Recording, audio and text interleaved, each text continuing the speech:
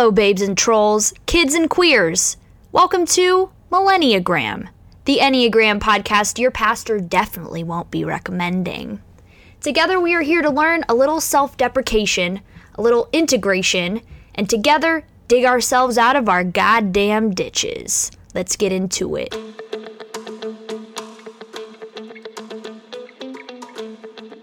Hi, this is Andrea Glick. I use she, her, hers pronouns, and I am a somatic and trauma therapist practicing on occupied Lenape territory, which is known as New York City. Wonderful. Thank you so much for being here today. I'm really excited to talk to you today because I've been following your work for quite a while and have really just been trying to figure out how to learn about somatic work, learn about healing my nervous system and whatnot, kind of on my own. Mm-hmm. So it's been a bit of a research tunnel that I've been in. So I'd love to hear about what somatic healing work means for you as a practitioner. Yeah, absolutely. I feel like it means so many different things, but I will say first that I think that it is the acknowledgement that we have a body, and it is the reconnection of that awareness as being part of our consciousness and starting to listen using our body instead of only just our cognition. Sure. So for example, like if we're with somebody and we have a bad feeling in our stomach, but our brain is saying like, nope, this person is supposed to be, our friend, or supposed to be good or whatever, starting to be like, oh, okay, there's something happening inside of my body that's saying otherwise. I wonder what that is. And not necessarily like that it's 100% right, because obviously our body is impacted by trauma. Right. But just starting to have more awareness of an internal experience. And I think also the understanding that we don't only heal through thinking and talking, but that we also heal through feeling our emotions and also feeling our body physically, and starting to learn about the impact of trauma on the physical body, and not solely relying on something like the DSM or talk therapy to support us. So it's kind of like the larger idea, but then somatic healing for me can look like a lot of things. So it can look like seeing a somatic therapist. It can also look like engaging in a movement practice that is positive and reconnecting to our bodies versus like dissociating from our bodies. It can look like having sex. It can look like playing in a BDSM scene. It can look like breathing. It can look like so many different things. And I think I'm recently becoming more interested in a more holistic approach. So helping clients build networks outside of somatic therapy where they get to experience a somatic connection at all times, or not necessarily every second of the day, but so that the only place that they feel inside of themselves is in therapy, and that can be more of a normalized kind of daily experience. Yeah, absolutely. Wow, that's so exciting. So what's interesting is I created this podcast initially to talk about personality typology, and the more research that I've done, the more I'm like, wow, we have really there's so much more out there, specifically in our bodies and how we are experiencing one another, how we are experiencing individual interactions, how we are experiencing our feelings, than just, what can be understood by the frontal lobe, right? Yeah, exactly, right. Mm-hmm. So I've been learning a lot about how our nervous systems create patterns that then sort of end up creating the stories that of how we engage with one another and with the world. I wonder if you could speak to that a little bit. Yeah. Maybe can you give me an example? Yeah. So, for example, as I'm kind of studying what's going on in my own nervous system and healing from my own trauma, I'm finding that I have an anxious attachment, but I'm also I'm very afraid of anyone finding out how anxious it is. So I tend to exhibit my anxiety in sort of a very counterintuitively avoidant way. So the more stressed that I am about a relationship, sometimes I will bring it up, but sometimes, most of the time, I'm just like stressing about it in my own mind. And then when it comes to actual like confrontation or difficult conversations, I just freeze. Yeah, totally. I mean, it makes me think about how we aren't all one thing. Right. So like I have clients say a lot, they're like, oh, what's my attachment style? And I'm like, all of them.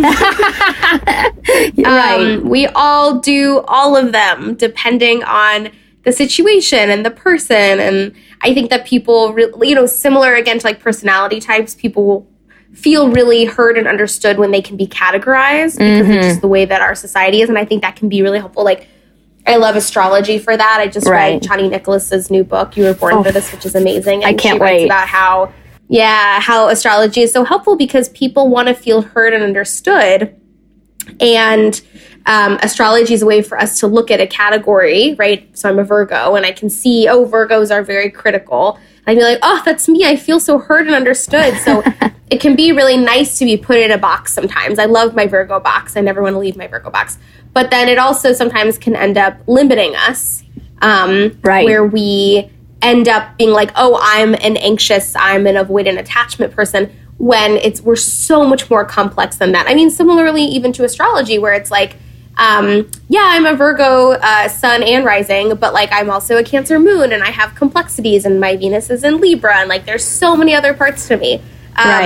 So I think the example that you gave just really shows that we can show up in different ways. We can be anxious.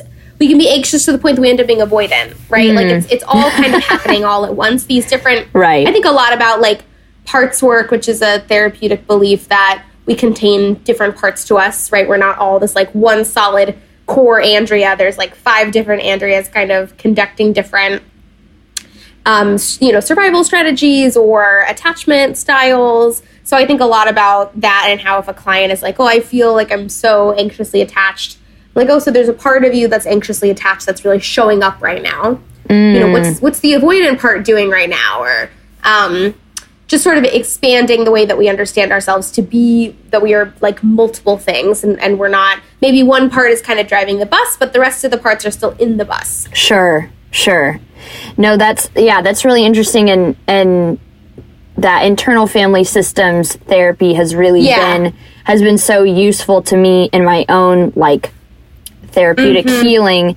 I find that it can be a little bit daunting for people to sort of like step into, because this idea of like, there are so many parts of me and I don't know who they are and I don't know where they got developmentally stuck, and it can be a little bit, it can be a little bit daunting. So I guess I'm wondering how, if someone has come to the realization that they need to sort of get to the roots of their trauma or their dysfunction, what is your advice for them on kind of starting that journey? Yeah, definitely.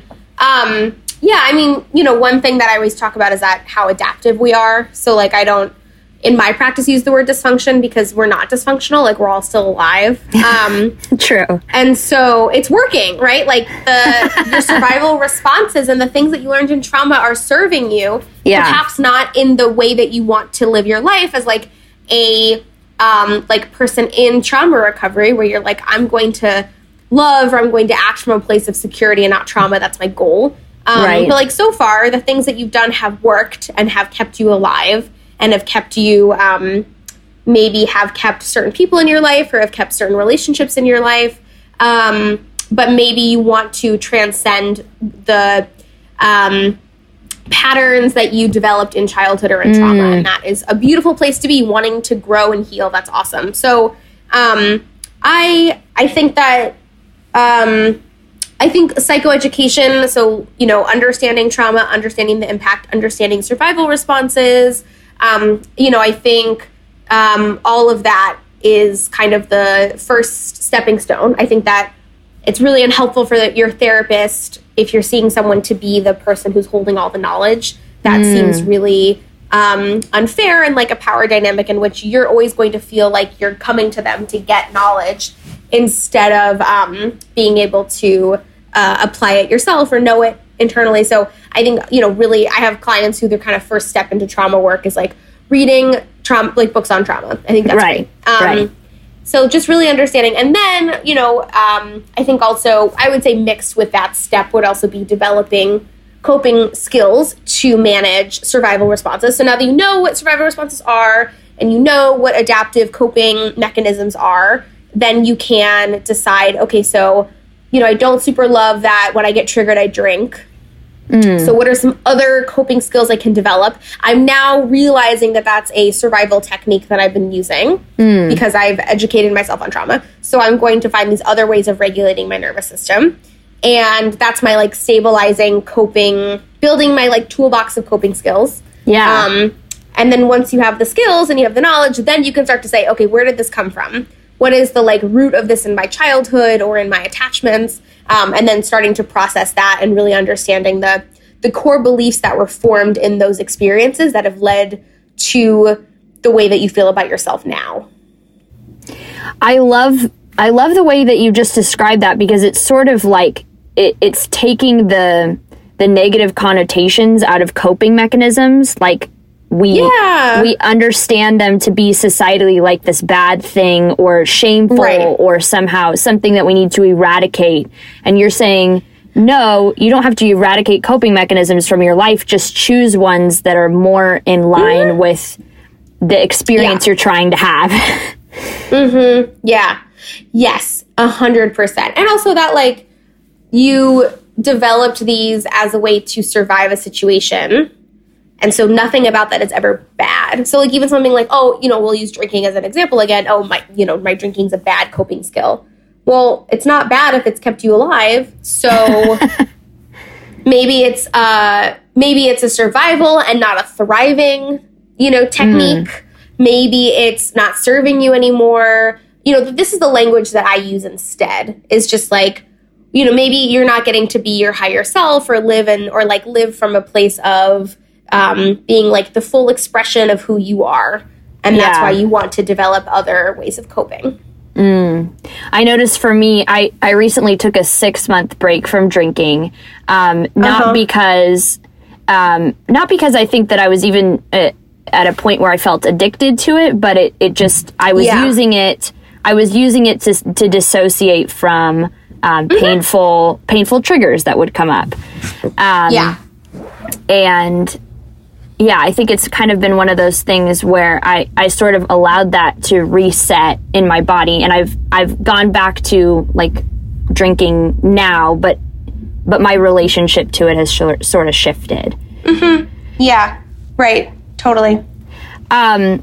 So something that I feel like we get a lot of in a lot of the mindfulness voices that are out there, even some like the really positive embodiment voices, we hear a lot about listening to our body. And I think for me, one of the sort of jarring experiences in my healing journey was realizing, listening to my body often means that I'm just constantly receiving danger cues. So yes, I'm listening to them and experiencing what they are experiencing, but how can I kind of retrain myself to realize, okay, not everything is red alert, emergency, danger right now. Yeah, no, absolutely. I think that's such an important process to go through, is understanding like what are the signals from my body that not I can trust, but like basically like what does my intuition feel like? And then what does my like survival response feel like? So it's different for everybody. I feel like survival responses usually feel like a little closer to the surface, where it's like this sort of like electric like jolt or something. Immediate, so like if someone's it's like again, this is for me, so it's different for everybody. So it's like this more like immediate, like whereas like intuition is like the core of your gut for me. That's how it is. So like getting to start to learn the difference between what a survival response feels like and what an intuitive moment feels like. Right. And then also learning your triggers is such a huge part because, and what your triggers feel like. So like if your trigger is, if like a trigger is like someone walking too close to you, and then you get triggered and you feel that sort of like electric shock go through your body when somebody gets a little bit too close, you know, you can say like, okay, so my body just had that experience. That's what a trigger feels like. And that's what that boundary of mine getting crossed feels like. And then if listening to your body feel like around, like even like with physical boundaries with friends or something. So like a friend is more intimate with you than you want to be. And you feel that sort of like gut, like, oh, something's off here. So like just sort of like beginning to feel the difference between like, okay, what does like a trigger feel like? Obviously that could also be triggering, but let's say, for example, that it's less triggering. It's more like a boundary crossing that feels like something that's safe to discuss or whatever. So yeah, just sort of like being in touch with the nuances of those two things. And also I do find that like a lot of the messages our body sends us, even the survival ones, are sometimes really useful. So like, not all the time, right? So like seeing somebody who looks like your abusive ex, for example, and feeling that like electric shock go through your body, like it's not them. And so like that doesn't necessarily serve you, but it is keeping you safe. It's hard because it's like that hypervigilance is helpful, but it's also unhelpful because you don't want to feel like that. It's exhausting, yeah. But then to go back to the example of somebody walking too close to you, you know, it's not the worst thing in the world to have a good sense of when people are crossing your physical boundaries. So I think it is really individual for every person. But yeah, or even having like grounding statements that you have, like, I'm safe, everything's okay. That's what a trigger feels like. I'll say a lot like, that's what cortisol feels like in my body. Just really like naming what's happening. Interesting. I've noticed for me, and this has been, it's hard to not feel like shame around this because so much of like patriarchal society is like, it feels unproductive, but noticing that my first and even sometimes my second reaction to something are often both survival responses, and then like on the third time I check in with myself, then I get like that gut knowledge or gut reaction, and I'm just like, damn it, I wish it could have come sooner. But I'm learning patience and just trying to notice all of those responses without judgment. But it's hard. It's not easy. Yeah, absolutely. Yeah, and it's really like building a muscle around that. Yeah.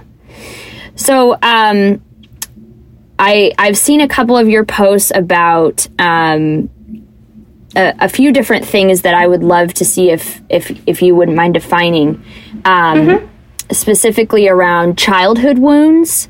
I know that a lot of us who want to be aware and to have healthy, conscious relationship with ourselves and others kind of end up doing this deep dive into our history and sort of trying to uncover what those childhood wounds are. How do you define childhood wounds, and how do you recommend interacting with them once we find them? Yeah, totally. Well, it's definitely something that I would try and explore in a container. So whether that container is therapy, or if you had a dysfunctional or traumatizing childhood, or like a caregiver who struggled with addiction. I really do believe in adult children of alcoholics meetings. They are a really wonderful container. It's not just for folks who had caregivers who were alcoholics. It's for anybody who comes from a dysfunctional family. So for a lot of people, they can't afford therapy, but they want to explore their childhood. And that's actually a really wonderful free container to do that in. So that's a really great resource, but therapy is also really great. Or like a workbook. So there's some really wonderful workbooks out there, like the Complex PTSD workbook is a favorite of mine. So I think if you're going to do a deep dive into your childhood wounds, having some kind of a container, somebody to support you is really important. But, or even like all three of those, like that sounds like a great combination. Build a support like therapy, system. Yeah, like therapy, ACA, and then like a workbook. That sounds like a great thing. Yeah, so like it's not, as you probably know, like it's very challenging and intense work, and there's a lot of triggers there, and so I think having support is really important. But when we uncover that, we also uncover our inner child, or like the younger, more wounded parts of ourselves. So it is really rewarding work because we get to become this inner loving parent for that very scared or rejected little version of us. So it's it can end up being a very loving process. And I think that framing it that way, instead of like, okay, I'm going to like, do some shadow work and uncover all like the crazy shit, but being like, some people that language works for them, but I'm more interested in like, I'm going to get to know my inner child, and like some pretty like scary things happen to her, and I'm going to hold space for that. Is a nice frame. Yeah, I like that. What does reparenting look like for you? And how do you teach your clients to sort of dig in there? Yeah, right. I mean, obviously it looks different for everybody. But I really think about how kids, I'm like, what do kids need? And I used to work with kids, so it's helpful because I'll think a lot about like, okay, what did those like clients need? And what they need is like someone who's going to tell them that everything's going to be okay. So like being able to be that voice to yourself, like it's going to be okay. Like you didn't do anything wrong, or like if you made a mistake, like everything's fixable, everything's figure outable. I think a lot of kids who grew up in, and like people who grew up in really difficult environments that ended up being traumatizing, one of the core things that they learned was everything's not going to be okay. Right. And how that's actually like such a damaging feeling or belief for a kid to have, because that's really all they need. That's like all, like you think about like, hierarchy of needs, like you just need to know things are safe. Right. And so many kids don't get that. You can have a really unsafe living environment or whatever, and if your parent tells you like it's going to be okay and I'm here to protect you, and they mean it, that's everything. Like there's so many examples or like research around kids who were in really, really scary, difficult situations, like even like, immigrating to another country. And if they had a parent who was there and was like, everything's going to be okay, we're going to figure it out, like I got you, the levels of trauma are so much lower in kids that had that sort of like loving caregiver. So being able to be that for ourselves is like number one. And then, okay, what else do kids need? Kids need routine. So like a bedtime, a made bed, clean clothes, 3 meals a day, getting to move their body, getting to have fun. So like all those things, and like that's really reparenting yourself, is like creating a routine and a living environment in which all of the parts of you are tended to. And your physical needs are a huge part of it. I mean, really, like that's the main thing that kids need, is like safety, love, and a routine that involves like food that makes your body feel good and enough sleep. Like it's really basic. I think a lot of recovery is really simple stuff like that. So those are some things to get started. And then I love the practice of like writing letters to your inner child and getting to hear what they need, and they'll tell you. It's pretty like psychedelic work where you talk to them and they will respond. It's pretty amazing. It is. Are you a fan of nudes? Yes, this is a trick question.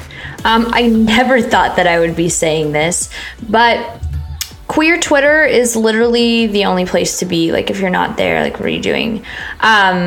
And when I was fundraising to try and keep this podcast alive, everybody contributed their nudes and what we call lewds and hofos to get this show back on the motherfucking road. You feel? So if you would like to get in on the fun, I'm kind of changing up what the Patreon looks like, but I definitely know that you're going to have access to content before everyone else. And number two, lots of sexy pictures. They're not up there yet, but we're going to be working on that in the months to come, because I couldn't just do that shit the one time. And then honestly, you're going to have like unedited interviews. So you're going to hear the shit that we had to cut because it was maybe fascinating and fucking classic and brilliant. But, people have short attention spans, except for you, because you have a bigger brain. That's not science. But please join us on Patreon. If you just search patreon.com/millenniagram, join our posse, $1, $5, like whatever you can do. It really keeps our show on the road. The majority of our patrons are $1 and $5 donors. And I fucking love that shit because it means that capitalism is sucking us all dry. And yet we are doing, giving our widow's fucking might to keep alive the things that we love. And I'm grateful to contribute to one of the things that you love. Let's continue writing this story together. Patreon.com/millenniagram. Go find it, hun.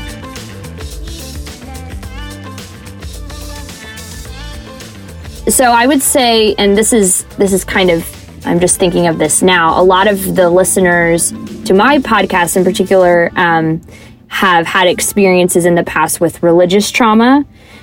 So even if they had safe and present parents, there was this underlying sense of everything is not safe.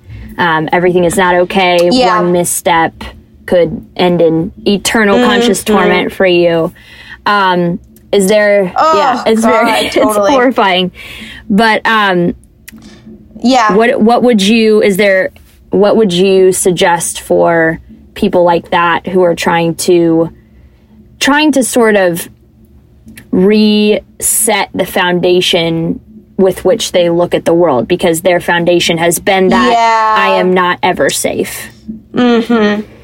Yeah, right. Oh, God, that is so difficult. Yeah, I think religious trauma is something that doesn't get talked about enough because it can end up being sexual trauma. It can end up being emotional abuse. It can be a lot of things, but the sort of like existential or like spiritual trauma is the piece that doesn't get talked about enough, about like how it affects the way that you think about yourself, how you see the world, like your belief about your higher power.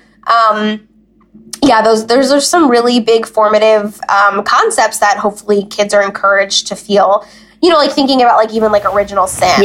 Like it's this belief that you're bad no matter what. Like, what the There's no getting away from it.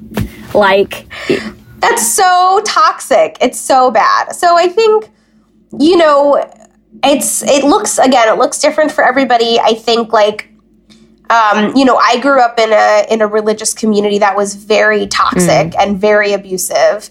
And so my process with that has been completely extricating myself from that and being able to look at it from the outside. So whether it's like not going to, church or synagogue or like a center anymore, and just looking at it from an outside perspective and looking at it like you have never been inside of it before, and looking at it from face value and being like, oh, these are the things that this place advocates for, or this is the beliefs that they tell you about. And if you're looking at it from an outside perspective, you're like, that's crazy and really not okay. Right. And so removing yourself from it helps you see it more clearly. And then you can start to sort of break down the core beliefs that were formed when you had no choice whether or not to be there, which is another thing that's really hard, is that a lot of people who go through religious trauma, they didn't have a choice to be there. And so once you're able to like really get away from it, then you can start to be like, okay, so if they believe that you're bad no matter what, then, or like in my case, it was like, if you're not part of this religious group, then you're living in a fake reality.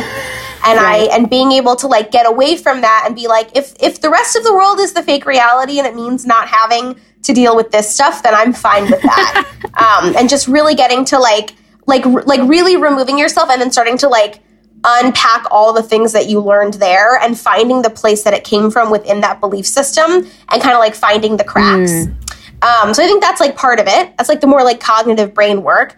And then like the more somatic physical stuff would be like, okay, what are the ways that I feel about my body? Like, how does this show up in my body? What are some new experiences I can give my body that will sort of like mismatch the experience I had at that religious institution?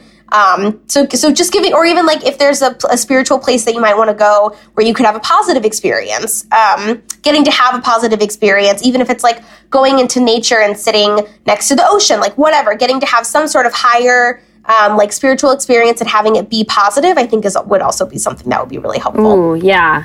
Because I think that spiritual need still wants to be filled somehow.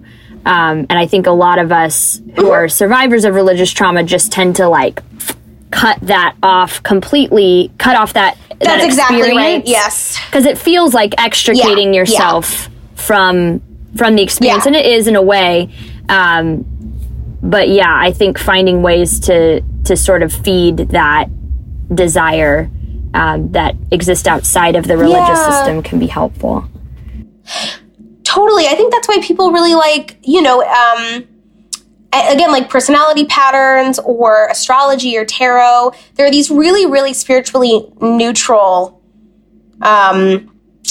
ways of connecting. Yeah. Right? That aren't really connected to a particular like religious institution.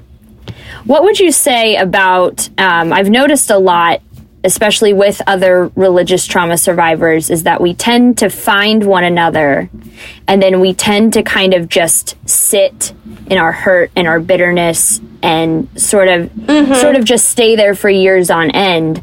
And I totally understand how finding one another and that sensation of I'm not crazy can be helpful.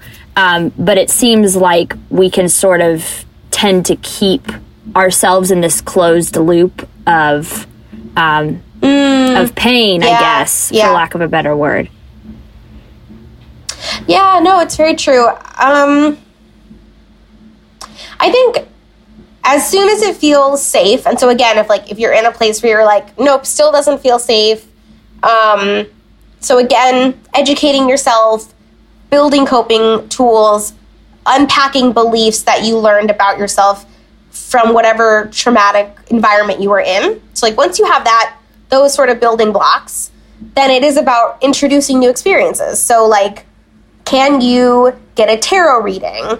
That's like a sort of like safe exposure. So I'm not saying like go walk into, like a church, but like, can you do something spiritual that is not going to necessarily bump up against your trauma so much, maybe a little bit, but not all the way, and ease back in. So like, yeah, maybe it's a tarot reading, maybe it's reading your horoscope. Again, maybe it's like taking a walk in the woods. Maybe it's like reading a Mary Oliver poem. There's so much shit out there that's so spiritual. It doesn't have to be, connected to a particular institution. Right.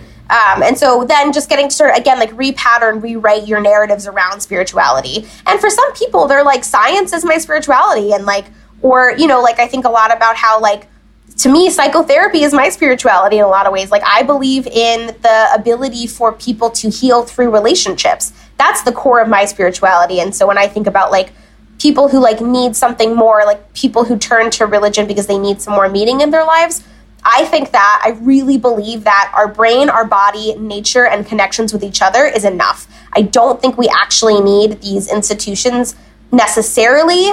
I think a lot of people get community there, and if that's what you're looking for, that's fine, and you can go do that, and I'm not shaming anybody.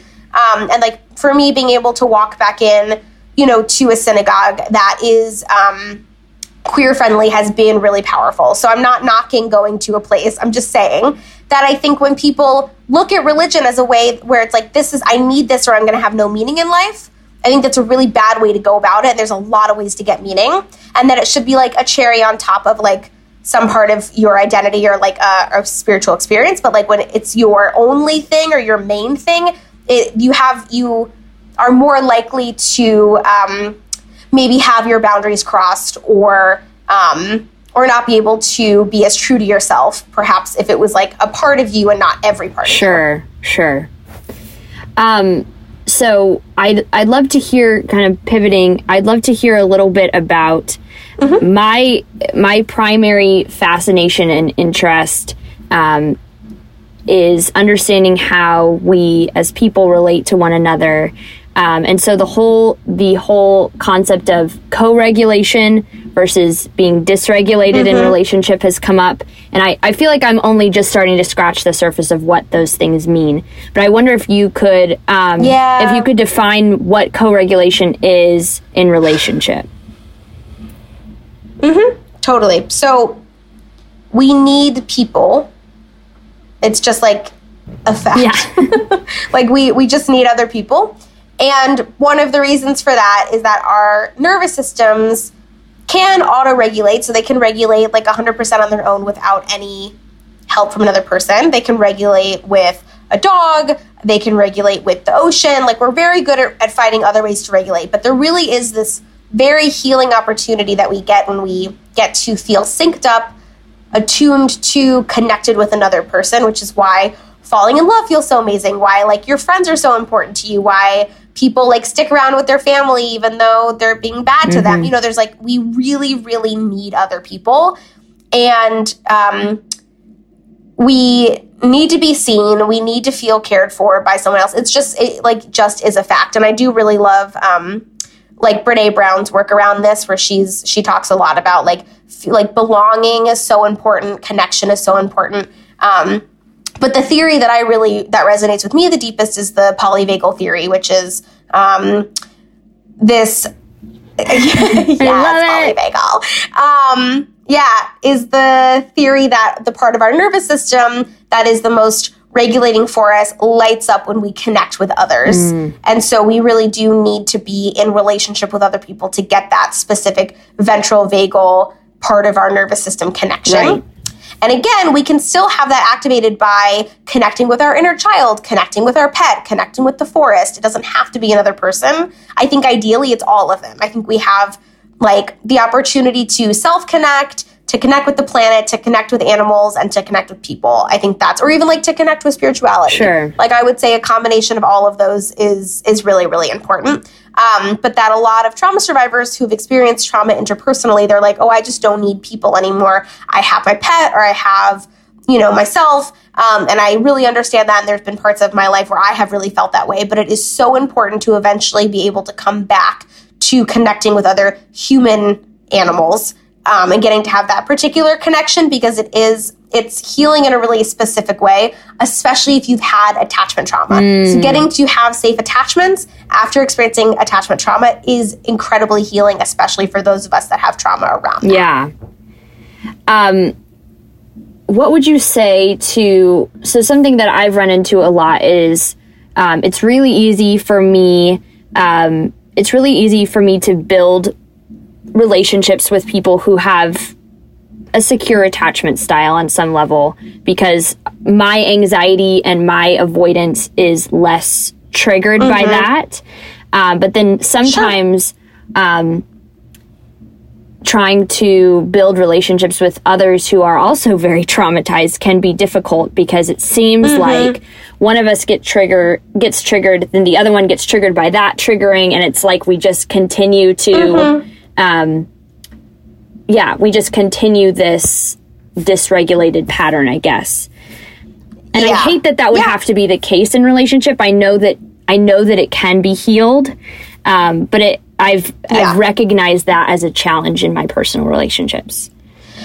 Yeah. Oh, yeah. I mean, that's like everybody has that. Like, I just want to normalize that is like literally everybody. Like, how any relationship goes is just like triggering each other back and forth until you uncover what that's about. So like something that I think is really helpful is really understanding and knowing about your partner's childhood. And so being like, so that you find out like who you are to them. Like when you trigger them, like, are you mom? Are you sister? Are you teacher? Like, who are you in that moment? Who are you triggering? And maybe it's not a particular person. Maybe it's just a belief that was formed in childhood. I'm not good enough, whatever. Right. So like really like having those very in-depth conversations with your partners around what your triggers are, where they come from, how do I bring that out? Like how do I fall into the trigger trap? Like what does that look like when I just like say exactly the wrong thing, or I hurt you in exactly the way that your mother did? Like what does that look like? And then I think also for us, like we have to have the answers. So doing your own, again, like internal work about being like, okay, when my partner does blank, it triggers this part of me, which makes sense because of my childhood or because of my past relationships, like blah, blah, blah. So like, we have to do the work too, and then we also have to do the co-work. And I really like the Imago theory and any sort of like Imago material, whether it's like a workbook or the book Getting the Love You Want, which is the core Imago text. The anecdotes are incredibly normative and like straight and monogs, and I just would ignore every case example in that book. But the theory is really helpful, which is that we pick people that remind us in some way. It could be as nuanced as the way that they smell, or it could be the way that they treat us. We pick people in some way that remind us of something or someone in our lives. It could be a past partner. It could be a caregiver. Usually it's a caregiver. And we hope to heal whatever sort of rupture we've had with a caregiver, with our partners, but usually we just end up triggering the shit out of each other. And so if you bring that consciousness to the relationship, this is another thing. I really like the book Conscious Loving. Okay. It's a couples therapy book. That's great. The case examples, again, are like so-so, but there's a lot of like somatic examples in there, and I do like that book a lot. So Conscious Loving is like, we end up in these relationships that are really unconscious. We like go into love very unmindfully. And we're just like, well, I like you and we have great sex, so I guess we're together. And then 2 years in, you're sitting in couples therapy because you've never had a serious conversation about your childhood or about your triggers or about like, what do I want in this relationship? What do I need to feel safe? So it's also just about opening those lines of communication. But those 2 books I do find to be really helpful. And if something keeps happening, if there's a pattern in the relationship, talk about it. You're reenacting something for some reason, and it's doing something for both of you, and it's good that it's happening because it means if it's a healthy enough relationship, it means that there's an opportunity to heal something that has been hurt a really long time ago. The thing that doesn't work is that if you're in a relationship where you all are triggering each other all the time and it feels really unhealthy and toxic and even like bordering on abusive, that there are some relationships you just have to walk away from and just that are not going to work. And that's a really hard thing, but I think it's something that we don't talk enough about, is that not all couples therapy theories apply to every couple, because not every couple should be working on themselves. They should just not be together. Is there, I mean, I'm sure it depends from couple to couple, but are there like warning signs that we should look out for? Like if maybe this is just too far on the toxic spectrum? If you feel like you can't have those conversations, if you don't feel heard, if you feel like you have to be perfect for your partner, I mean, obviously these are all things that you can also address, I think. But if your partner is resistant to couples therapy or talking about these things, then there's nothing you can do. If your partner's not going to read a book, if your partner's not going to go to therapy, if they're like completely resistant to any of that, then what change can happen? I don't know. I think like couples where it's like, I think it's the willingness to change. If people aren't willing to change and if people aren't willing to work on it, then I don't know how there can be change if they're not. Right. If they're not willing. Or if your partner triggers you so deeply in this one particular way, and that is something that will always be the case, and it will always be something that is difficult for you, I don't know. It obviously really, really depends, but I think that sometimes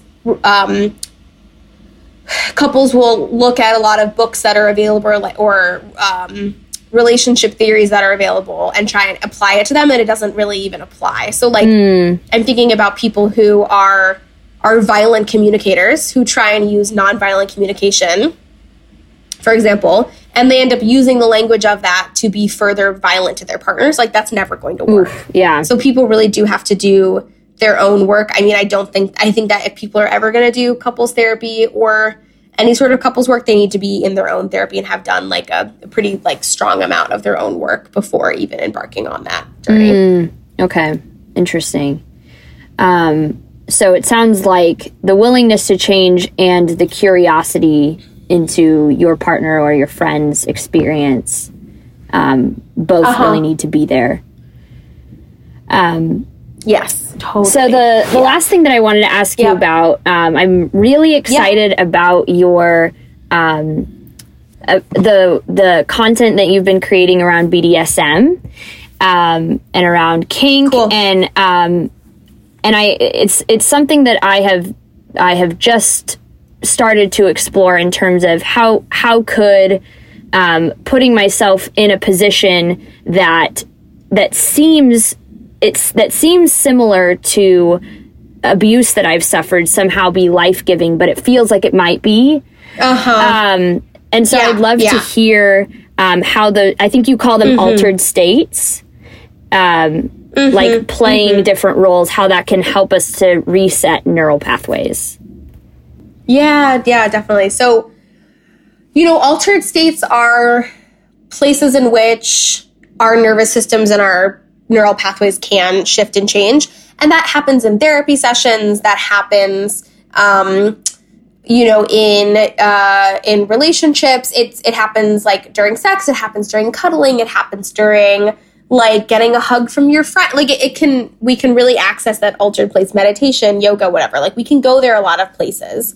And I think the work that I'm trying to do with my collaborator, Mistress Danielle Blunt, is that kink is another way to access that place of change. And because of, the shaming culture that we live in, we just haven't given it the same weight as other things. When we're so happy to talk about this somatic practice or that somatic practice where change can happen. Right. And we're so resistant to adding BDSM to be one of those practices when they're like so close to being, they're so similar and there's so much opportunity for change there. So, that's the altered state aspect. And then the recreating something traumatic or recreating some aspect of a trauma through kink as a way to come out on the other side of it with a change is what in a lot of somatic therapy is called a mismatch. So you give yourself a different ending, you give yourself a different experience. And so if in the past your trauma was around not being cared for, and then you have this, scene at the end you are cared for to the most extreme level, that's a mismatch. And that can happen outside of kink. It doesn't have to be kink, but it's another way to access that. And the reason that kink is such a great container is that it acknowledges power dynamics, it incorporates the body, it doesn't involve screens, it's mostly free unless you're seeing a professional, which you totally should if you feel like you want that experience, but it's really accessible for people who can't afford necessarily to see a somatic therapist. I'm not saying like if you can't afford therapy, like you should be kinky, but if you are kinky and you want to have a somatic experience, like this is a way that you can do it. And I'm just validating that it is a somatic experience as well, along with having, having any sort of other healing work happen. But when we get to have a new experience, we heal. And so getting to have that care at the end of a scene or getting to choose something that has happened to us before it was non-consensual, to make it consensual and have it be pleasurable and have it be exciting and have it be sexy is very healing. And that is so, again, adaptive. Like, specifically thinking about consensual, non-consent and fantasies that involve, the lack of consent. Again, there's actually even more consent than I would say in other things, but there's the illusion of there not being consent. Sure. Is one of the most common fantasies amongst, like, everybody. Like, it's something that we all are fantasizing about, and it's for a reason. It's because we're trying to make sense. Sex and play helps us make sense of the world, and it helps us make sense of our experience. And so it makes sense that we might want to experiment or play around with this very universal experience. Wow. It's so interesting because you talked about, and I know I've experienced, trying to replay traumatic experiences to get a different ending. So for me, that meant after surviving a significant trauma, putting myself in these dangerous situations to almost sort of hope for a different outcome. And it's almost like kink is a safe place to actually do that, to create that mismatch that you're mentioning without the re-traumatization. That's really cool. Yeah, totally. And also, like, because I'm also a sex educator, I'm not just a trauma therapist, like, it's also can be really hot and fun. Right. Like, it doesn't have to be so serious. And that's something that I think I forget to talk enough about, is, like, it's pleasurable for some people to have their power taken away from them or to play with power, and that's fine. As long as it's consensual and everybody is, like, on the same page and there's care given, that's okay. Yeah, that's really cool. Well, Andrea, I'm so grateful to get the chance to talk to you, and thank you for coming. Thank you. Same. Where can people find you, and where would you like them to find you on the internet? Yeah, totally. So folks can find me on Instagram at Somatic Witch. They can also find me on my website, Andrea Glick, that's GLIK, no C, .com. And I have workshops available there online for download. And if you're in New York City and you're looking for a therapist, I have a wait list that I open and close sporadically depending on the length. And I do right now I'm only seeing people in person, but you never know. So folks can contact me through my website for all that information. Wonderful. Well, thank you so much, Andrea, and can't wait to share this Thank you. with our listeners.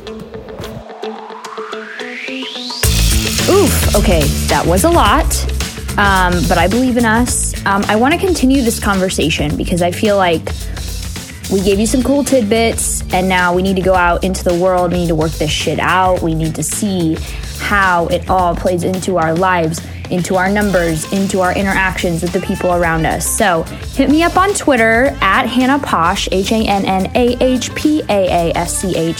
and let's talk about what respect and control look like in both our parenting relationships, in our reparenting relationships with our younger selves, and how that plays out.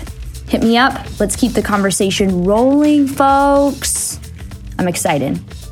We out.